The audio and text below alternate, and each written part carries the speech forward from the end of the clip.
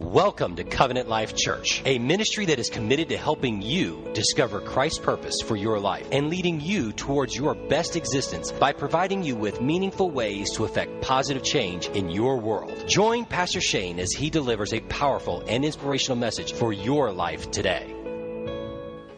How many of you in this room got talent? Let me see your hands. Talent, you got talent. You got some talent. Okay, I got half of you don't think you got no talent.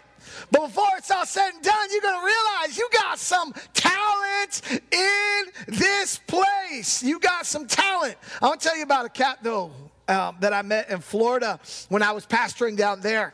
He was a part of our competition that we were having. I know talent competitions in church, probably not a good idea unless you're raising money for missions, in which case it's a brilliant idea because we raised thousands and thousands and thousands, tens of thousands, in fact, of dollars through this platform to spread the gospel overseas. And the winner of the talent competition got to go on one of our mission trips. We hosted about 16 a year down there in Florida, and they got to go on one of those cost-free. They got to do that. So it was sort of, they benefited. The church was encouraged, and it was just a lot of fun. We saw acts like magic shows, but they all had 1 minute. You had 1 minute to bring your very best talent before the Lord. We saw drama. We saw some things I can't talk about in church. We saw, and it happened in church, and we saw some people that thought they had talent. Well, they did have talent, but they thought they had talent in a particular area, like singing, and they did not have any talent in this area. And I was really surprised because one of the talented, because they were talented, just not in this area, people got up to sing, and the way that you voted on who went on to the next round was that they all had a name, and you donated money in their proverbial bucket, and so whoever had the most got to go to the next round. So I don't know who this guy's ringer was, but every week, and we did this for like 6 weeks, he keeps going on to the next round, and I'm going, what on earth is going on? And I said, I know his mama don't love him this much, because this joker is going on to each additional round, and he was awful. So I started asking around. It's like, yo, what gives? How come this cat keeps going on to the next round? Clearly, he doesn't have any talent. And then an investigation, they said, oh, I gave to him. I said, why on earth would you give? This is a talent competition for missions. You are lying in God's house. They said, well, if I don't give, that joker will get mad at me. I don't want him to get upset with me. So I make sure I put money in their bucket every week. I said, are you kidding me? I said, you're doing it because you're scared that he's going to shake you down after church. It's like, did you vote for me? You better vote for me because I want to go to the next round. Like, what was going on here? Well, it all comes to a head. We get to the quarterfinals. We just got a few in the competition left, and he gets up there and he starts to sing. He's got 1 minute to bring his best, and I'm watching this, and I'm like in tears, not because it's good, but because it's so bad. Kind of like that baby you hear crying in the other room. They're still crying because it was so bad. And so it was so terrible, so terrible. And we're like, okay, that's it, your minute's up. And he's like, I'm not finished yet. And keep in mind, he's singing God Rest Ye Merry Gentlemen, but he was anything but gentle when he was singing the song. So like, no, you got to go. He's making up new lyrics and new verses. I got another verse. So like trying to get the hook out, and he's like, I'm not finished. And I'm like, are you sure you're singing God Rest Ye Merry Gentlemen or God Rest Ye Merry Mental, man? You need to chill out. That is wrong. You need to get off the platform. Well, we finally got him off. He didn't go to the next round. Thank God they quit voting for him. And we helped him to find his other talent. The way that you have talent, God has wired each of us with distinct and specific talents. He has wired you different than anybody in the universe. And that talent is meant to be on display for the community and for the kingdom of God. A couple of things. I want to set this passage up for you. The scripture is found in Matthew chapter 25. We're going to start in verse 14. But it comes on the hinge of a question that's being asked. Jesus is talking about some things that are going to be happening in the end, the last days. And he's talking about Jerusalem, that the temple itself was going to be destroyed, and that there's going to be a time where the world begins to sow up its life and gives on new life, that there's going to be an afterlife, that there's going to be eternity. He begins to have this conversation. And the disciples go like, when is all this going to happen? What are some of the signs that we'll see? And Jesus starts rehearsing. He says there's going to be wars. There's going to be rumors of wars. There's going to be famine. There's going to be a lot of earthquakes. There's going to be pestilences like storms that are going to be happening all over the world. There's going to be a rise in the offense that people carry in their heart. It's going to be a time marked by offense where there'll be more people offended. You're going to see that. And he said, because people are going to love to sin so much, they're going to quit loving one another. And their faith is going to be in decline. That's going to be a marker of the end.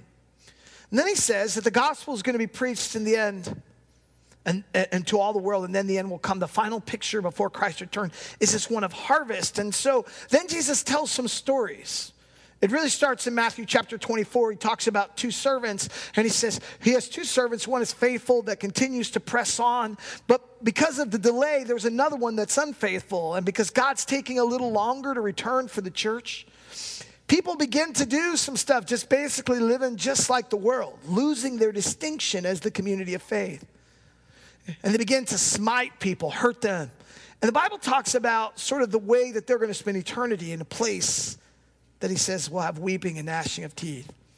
And then we have three parables in chapter 25. The first being about the wise virgins and the foolish virgins, there's 10. And back then they had a wedding party system that was based on an approximate time. They didn't have clocks and calendars. Everything was sort of governed by where the sun was in the sky. But when you arrive could always be affected by circumstances that are beyond your control.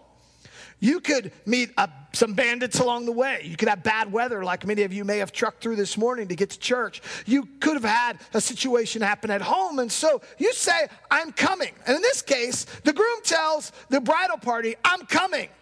Be ready. But they don't know when he's coming, and they all have collected some oil, except some didn't collect enough. And so at a late hour, there's the cry, the bridegroom comes, and some don't have enough. And they expect those that have some left over to share, but they said, if we share with you, then we won't have enough. And so that's the first story. Some are not ready. And then you have the third story, and it talks about the sheep and the goats, and it's this analogy, if you will, of what faithfulness and unfaithfulness looks like. That the sheep are those that perform the works of the kingdom, visit those in prison, help the poor, extend their hand to the needy, open their home to people that need to come in. Those that are the goats don't do any of those kinds of things. They neglect their duty, and in so doing, miss their mark with Christ. The story we're going to encounter falls right in the middle of these two. It's sort of a bridge. And it helps us to understand the posture that God wants and expects from us as the people of God, the place where our hearts sit, what it is that he wants from us, the actions that he expects, what faithfulness looks like and what unfaithfulness looks like. Matthew chapter 25, verse 14. For it's, verse 14, he's talking about the kingdom of heaven, will be like a man going on a journey, who called his servants and entrusted to them his property. To one he gave 5 talents, to another 2, to another 1, to each according to his ability. Then he went away. He who had received the 5 talents went at once and traded with them, and he made 5 talents more. So also he who had the 2 talents made 2 talents more. But he who had received the 1 talent went and dug in the ground and hid his master's money. Now, after a long time, the master of those servants came and settled accounts with them. And he who had received the 5 talents came forward, bringing 5 talents more, saying, Master, you delivered to me 5 talents here. I have made 5 talents more. His master said to him, Well done, good and faithful servant. You have been faithful over a little. I will set you over much. Enter into the joy of your master. And he also, who had the 2 talents, came forward, saying, Master, you delivered to me 2 talents. Here, I have made 2 talents more. He said to him, Well done, good and faithful servant. You have been faithful over a little. I will set you over much. Enter into the joy of your master. He also, who had received the 1 talent, came forward saying, Master, I knew you to be a hard man, reaping where you did not sow, and gathering where you scattered no seed. So I was afraid. And I went and hid your talent in the ground. Here, have what is yours. But his master answered him, you wicked and slothful servant, you knew that I reap where I have not sown and gather where I scattered no seed. Then you ought to have invested my money with the bankers, and at my coming I should have received what was my own with interest. So take the talent from him and give it to the one who has 10 talents. For to everyone who has more will be given, and he will have an abundance. But them from the one who has not, even what he has will be taken away. And cast the worthless servant into outer darkness. In that place there will be weeping and gnashing of teeth. Quite ominous, aren't they, these stories that have been strung together? Sort of the last words of Jesus in Matthew's reckoning, preparing the ground for what is about to happen with his death and burial and resurrection, but also with an eye towards the activity of the church beyond the moments in which they now live. There will come a time where Christ is going to leave the earth, and he puts into the capable hands of the church the ministry of the Lord, of the kingdom. The ministry of heaven now belongs decidedly in the hands of the church. The church has to then execute these actions that God has given them faithfully, to live into the virtue of the kingdom, to produce a kingdom-sized harvest. And each of them have talent. One has one has 2, and one has 5. You think, well, that's kind of wrong. How come this person only gets 1 talent, this one 2, and this one 5? Why don't they all get the same? They're given the talent based on their ability. Some have more ability, and so they are expected to steward more of what God's given them, but some only have 1. Which that's just bad, you know? I mean, it's a 1-talent person. What can you expect from a 1-talent individual? Let me make something clear. A talent is a lot. 1 talent, if you've got 1 talent, it's enough. We know people that have made 1 song, and that 1 song has produced enough money for them to live a lifetime. 1 talent is enough. And in this case, 1 talent is the equivalent in our currency of somewhere around $600,000. That has been placed in their hands to steward, to produce something with the talent that they've been given. Now, somewhere along the way, this idea of talent has been incorporated in our vocabulary and our minds to be much more than just a weight measure that values money. For us, it's what we possess. And John Calvin's somewhat responsible for this because he says your talent is the way in which you breathe, the way in which you think, the way in which you move. Not just the gifts that you receive from the Holy Spirit, but also what you were born with. That's all your talent, and it's all given by God to be used in such a way to bring something forth from the life that you've been given. You are responsible for something. And sometimes we have people that operate outside of their talent pool, like I described earlier. How many of you have a friend that you do not go to when you need encouragement because they do not have that grace upon their life? Some people that'll just discourage you just by looking at them. Well, my brother-in-law was telling a story some years back about a situation that he had. He had one of the youth at his church that was trying to encourage them after they had lost their 4th child in a miscarriage. Very tragic. And he's having to stand before the church after several times of losing children and bring more disappointment. At this time, though, they waited till they were like 20 weeks along to announce because they were afraid that a miscarriage would happen. But in week 24, he had to break the tragic news. There were lots of tears in the church. Everybody was crying, lots of comfort. But one of the youth, meaning to encourage, comes up to my brother-in-law and says this. He says, hey, I know you feel kind of bad about losing the baby, but I've been thinking maybe you shouldn't feel bad because it could be that God was saving you. How do you know that your wife didn't have the Antichrist inside of her womb? My brother-in-law looked at him and was like, I don't even know what to say to you. You're not encouraging me. That's probably the wrong thing to say. He said, I couldn't do anything but laugh. He goes, it's a terrible thing to say. It was awful, but yet it was a situation that had a pretty sizable impact in that particular moment because the talent was not being used well. It was a misplaced talent. So there's a sense in which each of us have talent. So there's this way that we need to discover what it is that God has wired us for and lean into that. But also to not lean into graces that we don't have, the grace that isn't on our life. But all of us are still required on some level to give what it is that we possess. But I'm really interested in this fella that was given the one talent.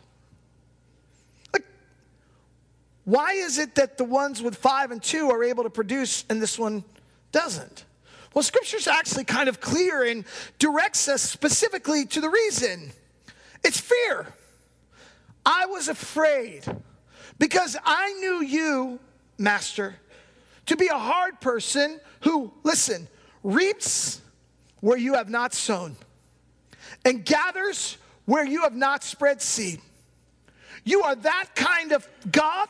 You are that kind of master, and I don't want you I don't want you to think that I didn't do it for any other reason but fear. I was afraid that if I didn't bring you back at least what belonged to you, that you would be upset. Now, it starts here where the problems are coming forth because he misapprehends who God is completely.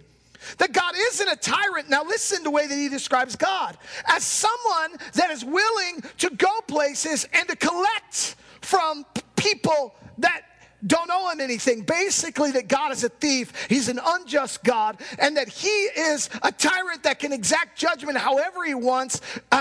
Even without discrimination. Just bring forth pain and suffering that way because he gathers where he's not sown. So he's misunderstanding God. And I want to tell you something. Your misunderstanding of who God is will cause you to fundamentally miss the mark when it comes to your talent over and over and over again.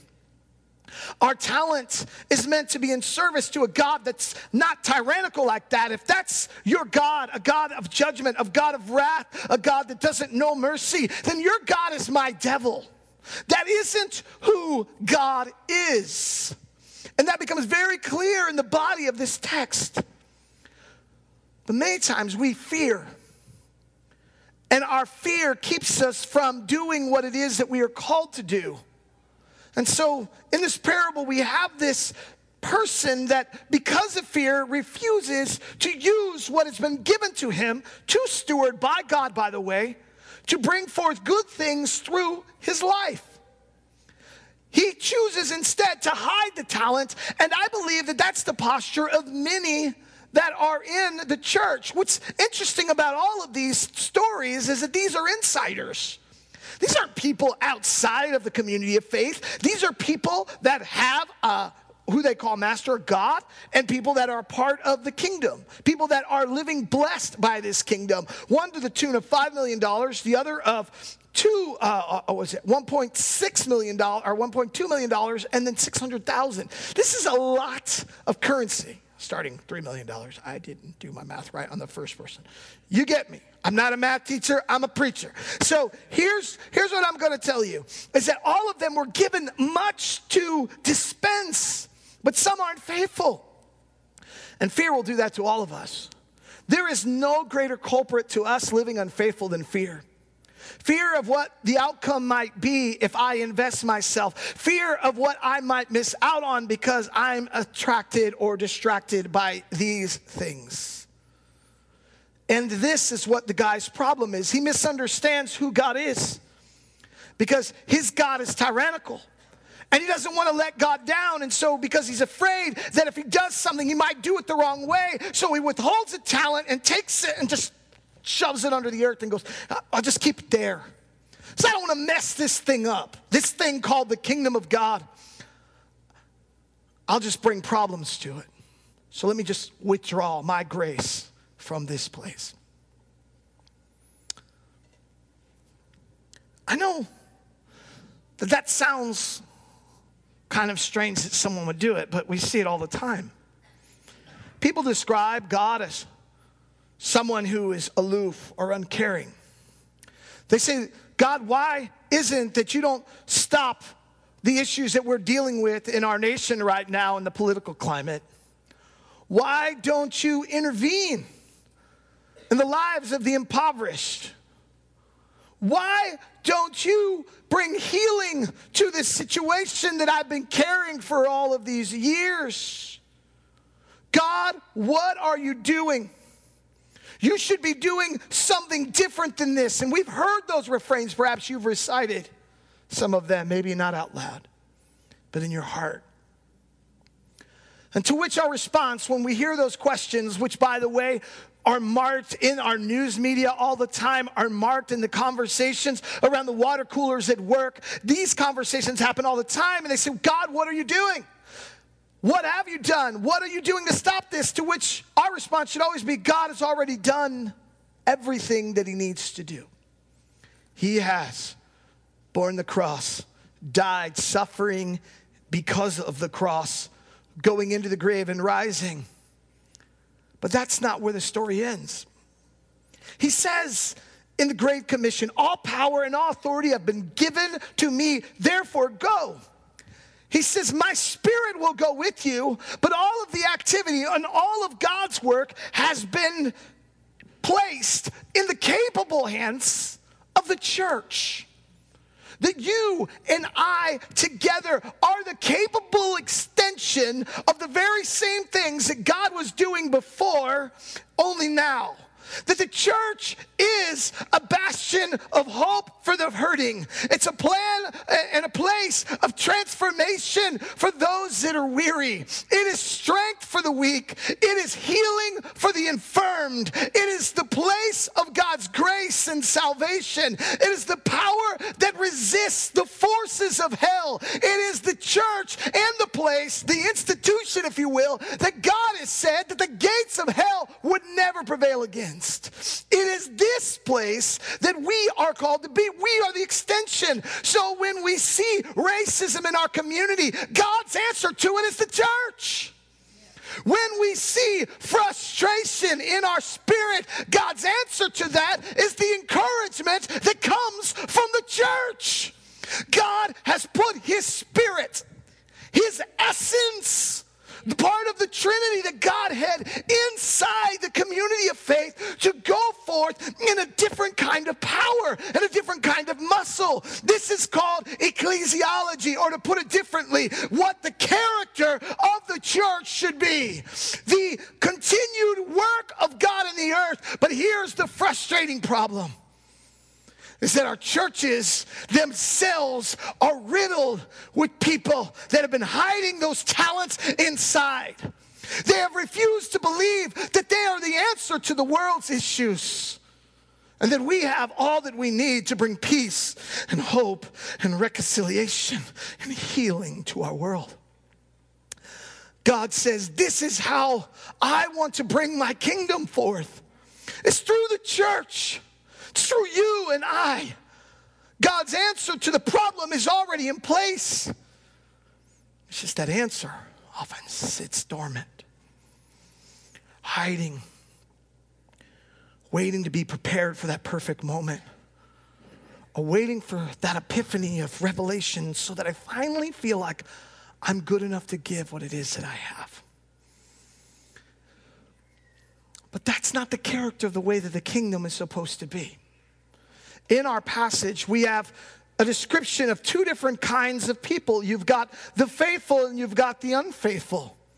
The faithful are going forth and they're marked by some qualities that they have, and the unfaithful are marked by some qualities that they have. And so I just want to take a few minutes, if I can, and just maybe spell some of those out for you.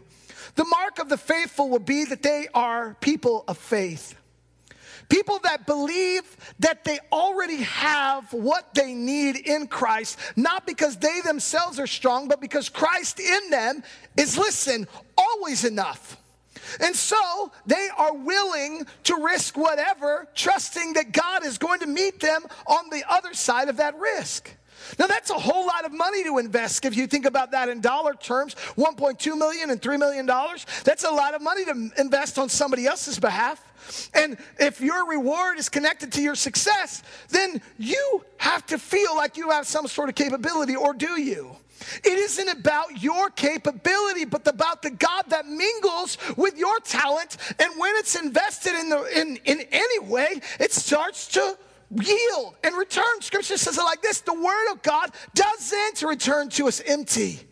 It comes back to us and helps us. And as people of faith, it is our job, it is our function to take steps of faith, bold and courageous steps to push into our community. And when we see injustice, that we bring justice. That when we see brokenness, we bring the mending that offers healing.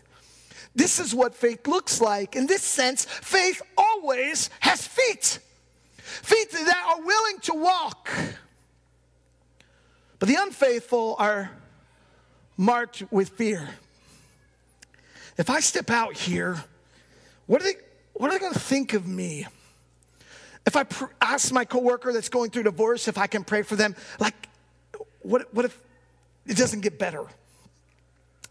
And we put the impetus, or the emphasis, if you will, on our ability rather than yielding to God's work in that moment. It's not our ability to make stuff happen, but to trust the one who has made us and given us the talent to produce what he wants out of that situation. It isn't about our capabilities, but always about God. And what we do is we hone our capabilities, but that shouldn't stop us until they're all ready to finally go into service.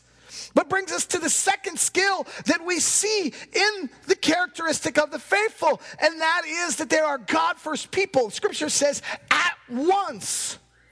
As soon as the master gave them the stuff, they at once went.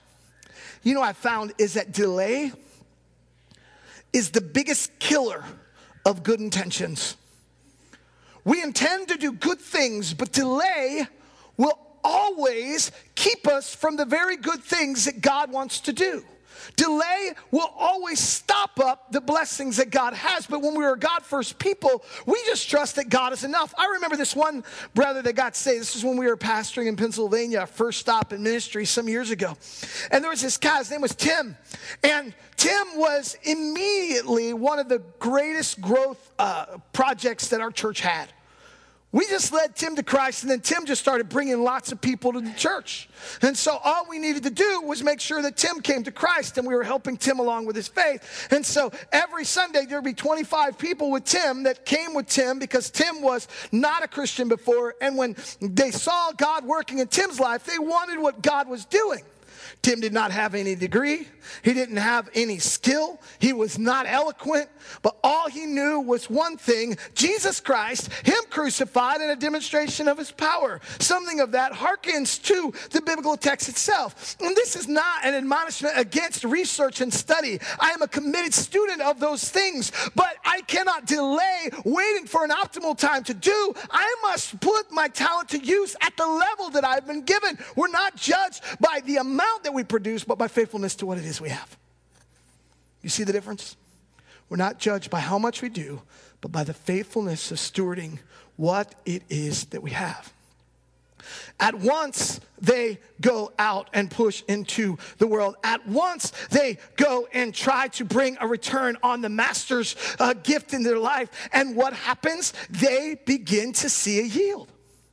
But on the opposite end of God first is me first. Self-preservation. In the Latin, we'd call this curvatus, this turning inward of the nature that is supposed to glorify and think and behold the beauty and the majesty of God, that gets turned inward, thinking about ourselves. Maybe in our vocabulary, we call this something like narcissism, where it's all about us. Psychiatrists tell us that narcissism actually has its root in fear from insecurities that are always bounding forth in the heart of the one that's always thinking about themselves, falling short of ideals, failing to see that they have something better to live for. And because of that, there's this sense in which there's a loss of perfection causing humiliation, because you can never live up to your ideal. And no one else can live up to your ideal. And so you start imposing what it is that you expect others to be for you, and you won't even be that for them. And then you'll judge them because they didn't measure up to your impossible standards. And then we impose these sort of ideas upon our children, wanting them to perform and live up to a standard that we have set for them, and somehow missing the mark over and over again. More disappointment, more nature being turned inward. I met this woman some years ago. Her name was Sue. Sue started out really good, man. She had a game for Christ everywhere she went. She was an evangelist, and she would lead people to the Lord. But she had a sickness, and the sickness affected her so much so that she could not see the world outside of her sickness. There would be people suffering right next to her, and she would be trying to gain all of the attention for herself because she always imagined that her problems were worse than everyone else. Soon, she actually improved and got better. But because she kept seeing herself through the lens of her sickness, that even when she was well, she was sick. Have you ever met anybody like this? That even when she could function and even when she could thrive and work and perform, she still saw herself as the sick person from before, riddled with fear, wondering what the future of her life would look like. And Sue began to turn so inward to herself that she was expelling everyone from her. Before long, even her kids didn't want much to do with her. And I remember coming into my office and crying and saying, "Pastor, I don't know what to do. I know I've got to change, but I don't know how I can. I want some things that I can do to help." And so I'd list a series of things that they could do, and I'd push them back. 3 months later, they'd come back. "Pastor, I don't know what to do." I said, "Did you do any of those things?" I said, "No, I want you to solve my problem." I said, "I can't. The only thing that will solve your problem is you beginning to see a world outside of your sickness." You see, there's a soul sickness that comes from fear. Misapprehending who God is will cause us to misapprehend who we are and who we're called to be. But not understanding the nature of God, if God is a tyrant in this case, like as in our parable, then we ourselves become tyrants, and we start to manifest a world that looks a lot like the God that we project. And in time, that will always be destructive. The third characteristic of the faithful is that they are reproductive. What I mean here is that when our talents are used in the agency of God, it by its very nature will produce blessing and bountiful blessing in the lives of those that we have conversation with. It's reproductive, meaning that it produces something beyond what it is that we have because we have put God first, because we're people of faith. There's something about our nature that's reproductive. Now, I've heard people through the years bemoan stuff about church, and now having pastored at all different places and levels, from the large church in Jacksonville, Florida, to the church in the high 800s in Pennsylvania or 700s, and now this church that we planted from nothing. But the problem is exactly the same in all of them. That we think that our talents don't need to be on display for the church to function as it's designed. And people will bemoan, "Well, what's wrong? Why haven't we started this ministry? Or why haven't we started that ministry?" The church's function isn't to do what you tell it us to do, but for the church to help you do what it is that God is calling you to do. There's never been a time in the history of my pastorate, by the way, that I have turned down any project from any person that had a passion to want to make a difference in the world. That we say, yes, listen, 100% of the time. Let's start a clothing ministry. We're going to do it. Let's start a feeding ministry. You saw that we gave $38,000, almost $21,000 for the food bank, an additional $18,000 in addition to that. We do it. We always get behind the ministry of the people, but that's the function of the church. It's not so that you can see how talented I am a pastor or how non-talented I am as a pastor, but instead for us to place your talents in service of the work of God.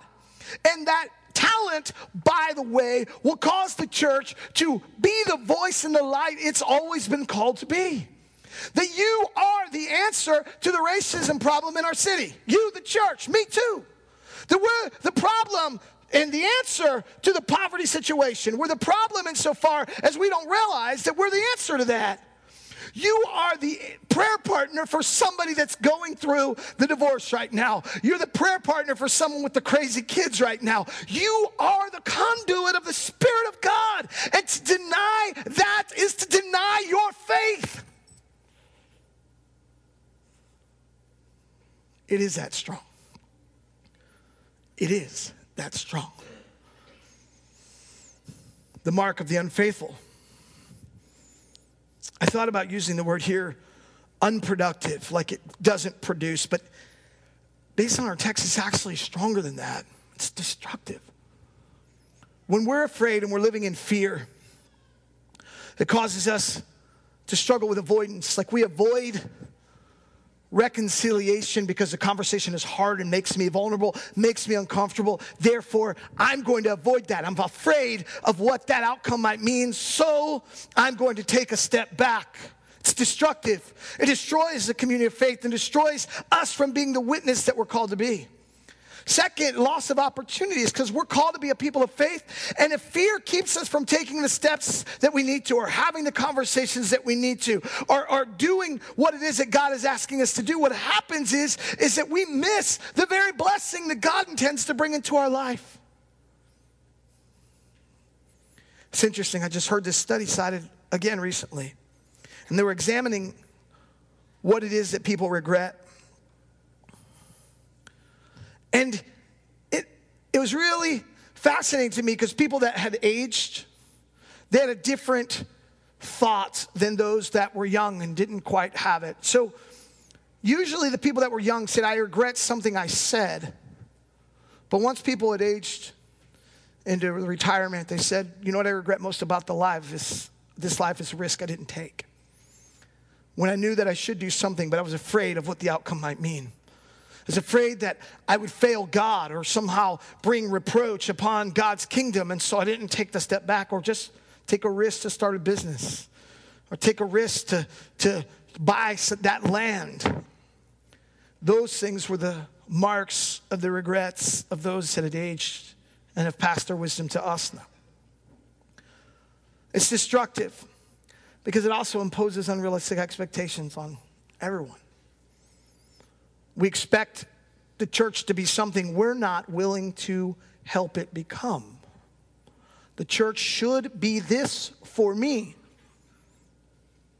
But then we, on the other hand, won't help him become that very virtue which you have just bemoaned it lacked. Could it be that the reason why you have a spotlight on that in your spirit is because God is whispering to your heart to step in and to do? But if the talent is always hid under the earth and we bring it back to God, here you have what you have, it's yours, you can have it back, we're good, right? Unfortunately, no. Because there's always a sense of reward and consequence that comes from faithful and unfaithful living. Now, I want you to think very clearly about what the scripture that we read earlier says about the reward. It says it like this, that they were given talents. One was given 5, he produces 10. He ends up getting the 1 back from the one that was unfaithful, so now he has 11 talents. God never takes his investment back. Never. He says, you've been faithful, now give him more. He's done well with what I've given him. This is his. This is like his possession too. It started as the master's, but now it's his. This is salvation, if you will. This is covenant. This is relationship. This is all of those things bound up in this exchange. It's now yours. And guess what? There's going to be even greater than this that you're going to do. I put you in charge of. This is small. You think this is big? This is small. Wait till you see what I give you next. You see, the mystery of the kingdom is this, is that the investments that we make for the Lord always yield back to us. A God-first life is the hope of what we offer to the world, because when God is our priority, we see the blessings that come. I have never seen a God-first marriage fall apart. Never. Never once in my life. I've never seen a God-first person unhappy for long periods of time. Sure, they have their moments, but they always see the restorative power of God coming forth in their life. I've never seen a God-first person with a life that they would call failure. Never once. But I have had many conversations with people when God isn't first. Had to counsel many through their marriages where other priorities took the way of the relational place that the two belonged with together, which is despair. If there's reward on one side, there's despair on the other. It's important for us to recognize that God wants your talents, my talents, in service for his kingdom, because he longs for us to be used and for the power of God to be conduit through our hearts and lives to such a degree that it affects positive change everywhere that we go. Could you imagine a place where we could eradicate brokenness, sickness, where there is no racial divide, where the political rancor has no power over the church because the church is too busy loving Jesus to care? This is what God wants for us. And he wants you to know that he has purposed you very specifically with your talents in this generation to be in service, to bring forth his glory in every sphere of life that you walk in. At work, at the grocery store, at the restaurant this afternoon. That when those gifts are in service to the Lord, what happens is it just produces by itself as a virtuous cycle blessing back into your life. Running with purpose. One of my favorite lines from a movie is from a movie that I'm really too young to appreciate its full value because it came out, and I don't even know if I was alive yet, but if I was too little to know. And it was really interesting, this little line in this movie, it's Chariots of Fire. Eric's sister was trying to talk him out of running in the Olympics. He's like, what are you wasting your time doing? You should go on the mission field and go give your life to the Lord this way. And he said to his sister, he's like, there'll be a time for the mission field.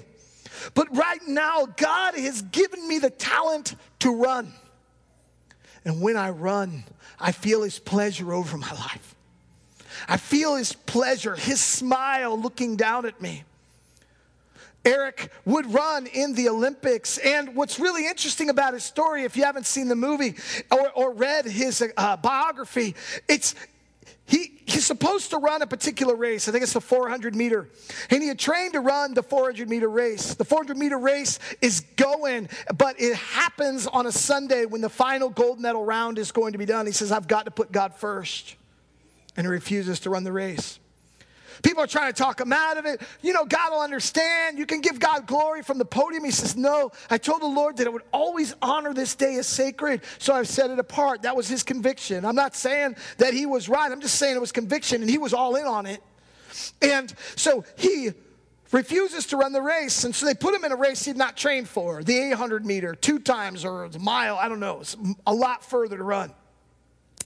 And everybody, all the commentators said, there's no chance that he's going to have any kind of success here. His body isn't. His running style's not adequate for this race. The way that his gait, it's all wrong. He'll never succeed at running this race.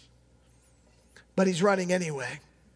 The gun goes off, and he's out of the block as a sprinter would in a very short race. And he's running with all of his might, and he's giving it all he's got.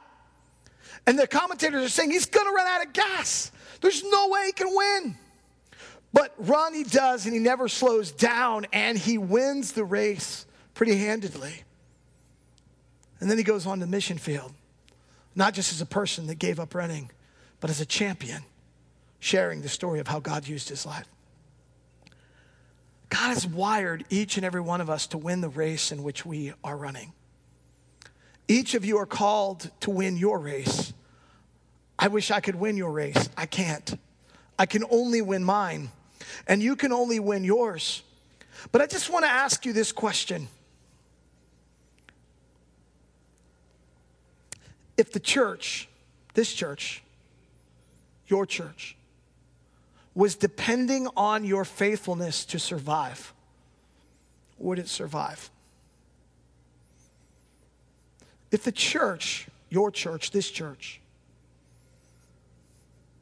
whatever church you attend, if it was depending on your faithfulness to survive, would it survive? That's really the crux of what this parable is trying to ask us.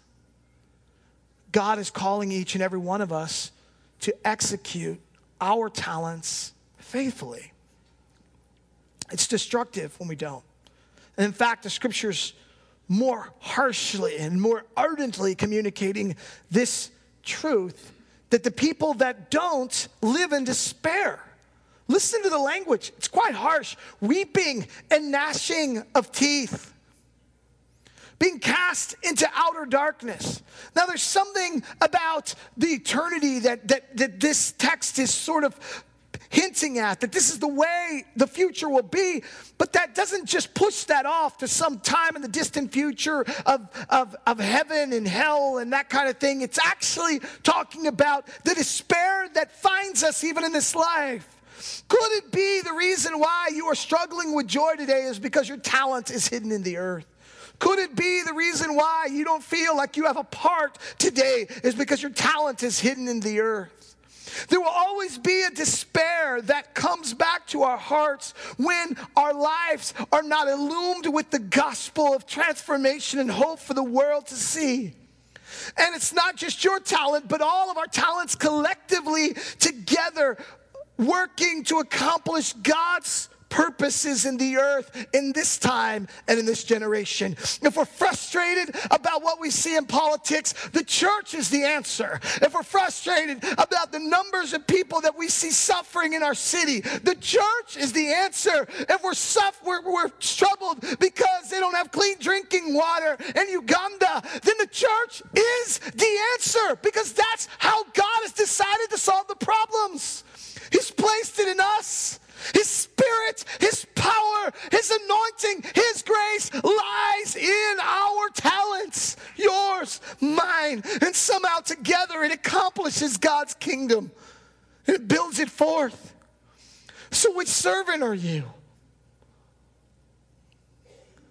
For a lot of us, we're kind of both. Moments of faithful. Moments of unfaithful. Moments of faith. Moments of fear. But God is not a tyrant. In fact, He bestows all of the blessing that the workers work for back on them. What tyrant would do such a thing? What tyrant would grace them with all of the property and its management and its process and growth? What tyrant would do that? That's not a picture of the kingdom. I'll invite the worship team to come back up.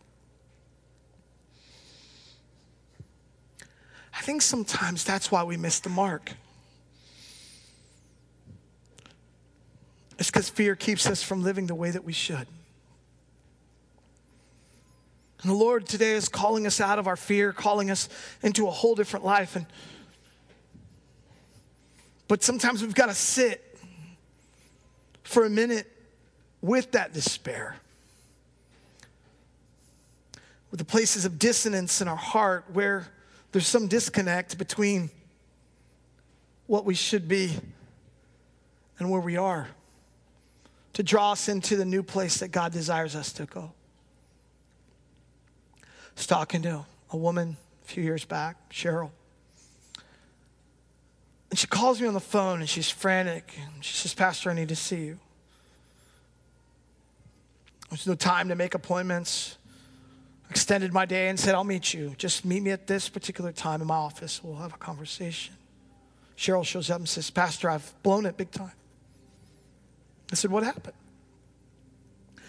She said, "There was a fella at work I saw. He was struggling. His name was Bob. And I knew that I felt in my heart that I was supposed to share with Bob. I was supposed to tell him about God's love. I saw that he was dejected. I knew that his life and his family was not going well, that things were going bad. But I figured tomorrow I'll do it. Tomorrow I'll have the conversation I know that I should." And I showed up at work. And they said Bob was gone. He had taken his own life. And I just feel so guilty, Pastor. I know I was supposed to be the answer, but I wasn't. And these are hard moments for me. Can I just confess that? Because on one hand, I feel the responsibility to like hug and console. And yet the Spirit was also doing something, trying to prod and say, yes, you're right. You were the answer that I intended for that moment. And to lament the failure. To cry the tears of missing the mark. To be overwhelmed with the grief of the loss of a life that needed the hope of the cross. She needed both. So we cried together until the tears finally stopped flowing. And I said, I'm sorry that you went through that. I know the pain is real. But we can't do anything about anything that's happened yesterday. The only thing we can do is affect change for the future. So you're going to have to let that go. The Lord's comfort, His grace is here to offer you forgiveness, to offer you a new start, a new beginning. Come on, let's do it together. So when the next Bob shows, this will be different. When the next opportunity comes, you'll be a little bit more brave. Sometimes that's the hard part about the pastoral task, because I wanted to tell her it's going to be all right, but sometimes it's not unless we're willing to change. And allow the cross to come and to penetrate the deepest places of our soul and to challenge us. To tell us when we're not right. And to cause us to live into the hope of a God that bountifully and lavishly just pours out His abundance upon us to be used for His glory. Don't let fear stand in the way.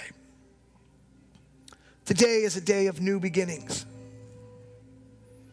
And I feel like there's no better way to make a new start than around the Lord's table of communion. So I'm going to call the ushers forward.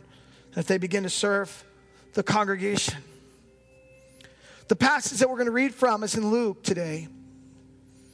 What's really interesting here is that is this space of dissonance as well. The cross event has already happened. And they're wondering what the next step is. And Jesus meets them on the road of this walk and reminds them or tells them that because He's risen, there's always an opportunity for His new life to come. I'm going to read. I'm going to add a bit of narrative along the way to help us to make the connections with our world today. Now that same day, 2 of them were going to a village called Emmaus, about a 7-mile walk from Jerusalem.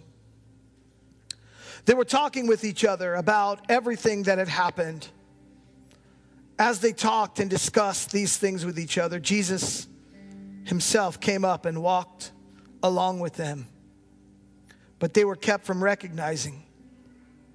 He asked them, "What are you discussing together as you walk along?" They stood still, their faces downcast. One of them, named Cleopas, asked Him, "Are you the only one visiting Jerusalem who does not know the things that have happened there in these days?" "What things?" he asked. "About Jesus of Nazareth," they replied. "He was a prophet, powerful in word and deed. Before God, all the people, the chief priests and our rulers handed Him over to be sentenced to death, and they crucified Him. But we had hoped that He was the one that was going to redeem Israel.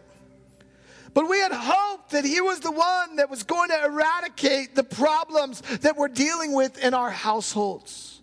We had hoped that God could settle the issues that were going on in our government. We had hoped that God could handle the issues that I'm dealing with my sick grandmother. We had hoped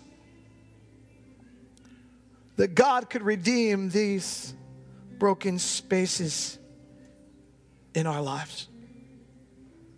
And what is more, it is the third day since all this took place. In addition, some of our women amazed us. They went to the tomb early this morning but didn't find his body. They came and told us that they had seen a vision of angels who said he was alive. Then some of our companions went to the tomb and found it just as the women had said, but they did not see Jesus. He said to them, "How foolish you are, and how slow to believe all that the prophets have spoken. Did not the Messiah have to suffer these things and then enter his joy?"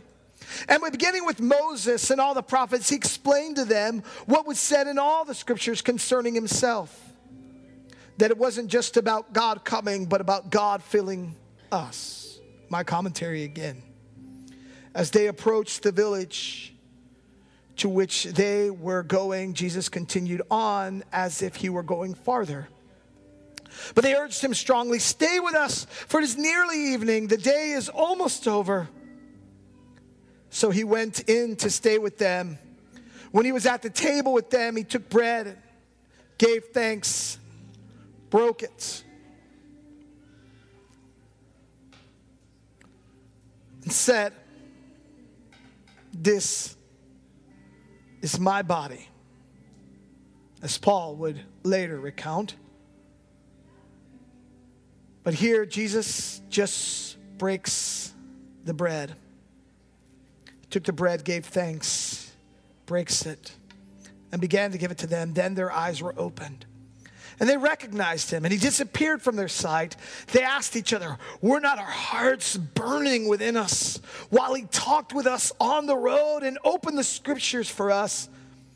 They got up and returned at once to Jerusalem. There they found the 11 and those with them assembled together and saying, "It is true, the Lord has risen and has appeared to Simon." Then the two told what had happened on the way and how Jesus was recognized by them when he broke the bread.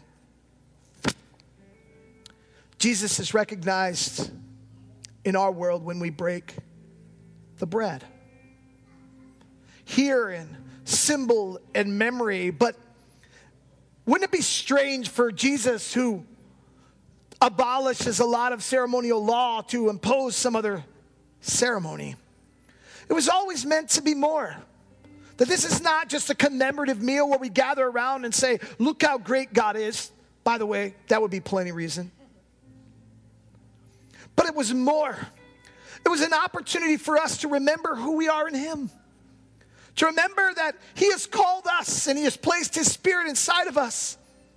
And reminding us, for those spaces in our life that are broken, he was broken. But he didn't stay that way. He was resurrected and came out new so that healing could come to all that gather around his broken body. And we are called to bring that message with our talents to the world.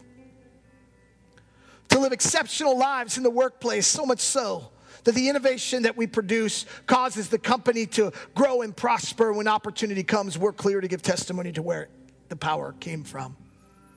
I believe, since the source of life lives inside of us, that this bastion of hope is also a place of innovation where miracles can come, ideas can flow, and the power of the Spirit can make us alive.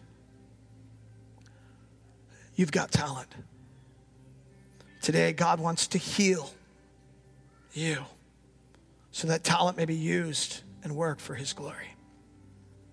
Heavenly Father, we hold in our hands the elements of your body and blood. I pray, Lord, that you would do something of mysterious wonder in this place and cause us to recognize your work here now. On this rainy Sunday morning, where we give you praise for the rain, you have brought these here to hear this message. Had they come another week, they would have missed it. But you have purpose for them to hear it because you have a plan for them. Maybe this morning you come and you need a reconciliation moment in your own life because you feel broken. Maybe Christ has never been Lord of your life. Or maybe today you just need a new touch of grace and the Spirit of God to enter into you anew. If that's you today, I just invite you to pray along with me in this prayer. Heavenly Father, I need you in my life. I want my talent to be at your service. And I want to be a part of the answer, not a perpetuator of the problem. Forgive me of my sin. Wash me clean. And give me new life through your Son, Jesus Christ. Amen. Now, Father, use these elements and help them, Lord, to accomplish their supernatural end in us and through us. In Jesus' name. Let's take the bread together.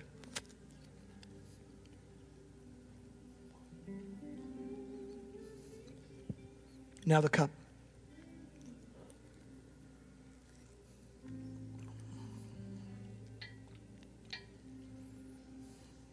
We're about finished. But I just want to sit for just one moment with what it is that we've just heard. To allow the work of the cross to penetrate us so decisively that we're never the same. To have an instead moment. What are we going to do different when we leave this place? Remember what I said, delay is always the very thing that hijacks the great purposes of God in our lives when we put it off. And God wants each of us to respond in a unique way. And so I don't know how it works for you, but when I'm making plans, I like to write them down so that I have to visit them again. And so I tend to take out my smartphone in the notes section. I'll pen some stuff down. I want to do this, or this is a good thought. I want to keep this. But if you don't have an instead moment, it's probably going to be a lot like it was before you came. And so we're going to sing about the blood of Jesus. And as we do, I want you to really internalize this. Allow God to encourage you of how your talents can be in service to him and bring forth his purposes in the earth. Worship team, lead us. You can worship. You can come kneel at the altar. You can respond however you want, but let's 100% respond in whatever way we feel the Lord leading us. Worship team, lead. Join Pastor Shane of Covenant Life Church next time for another powerful and inspirational message. To find out more about Covenant Life Church, log on to www.covenant-life.com or call 919-462-1932. Remember, living life without direction is meaningless. Living a purpose life with direction from Jesus Christ is your life fulfilled.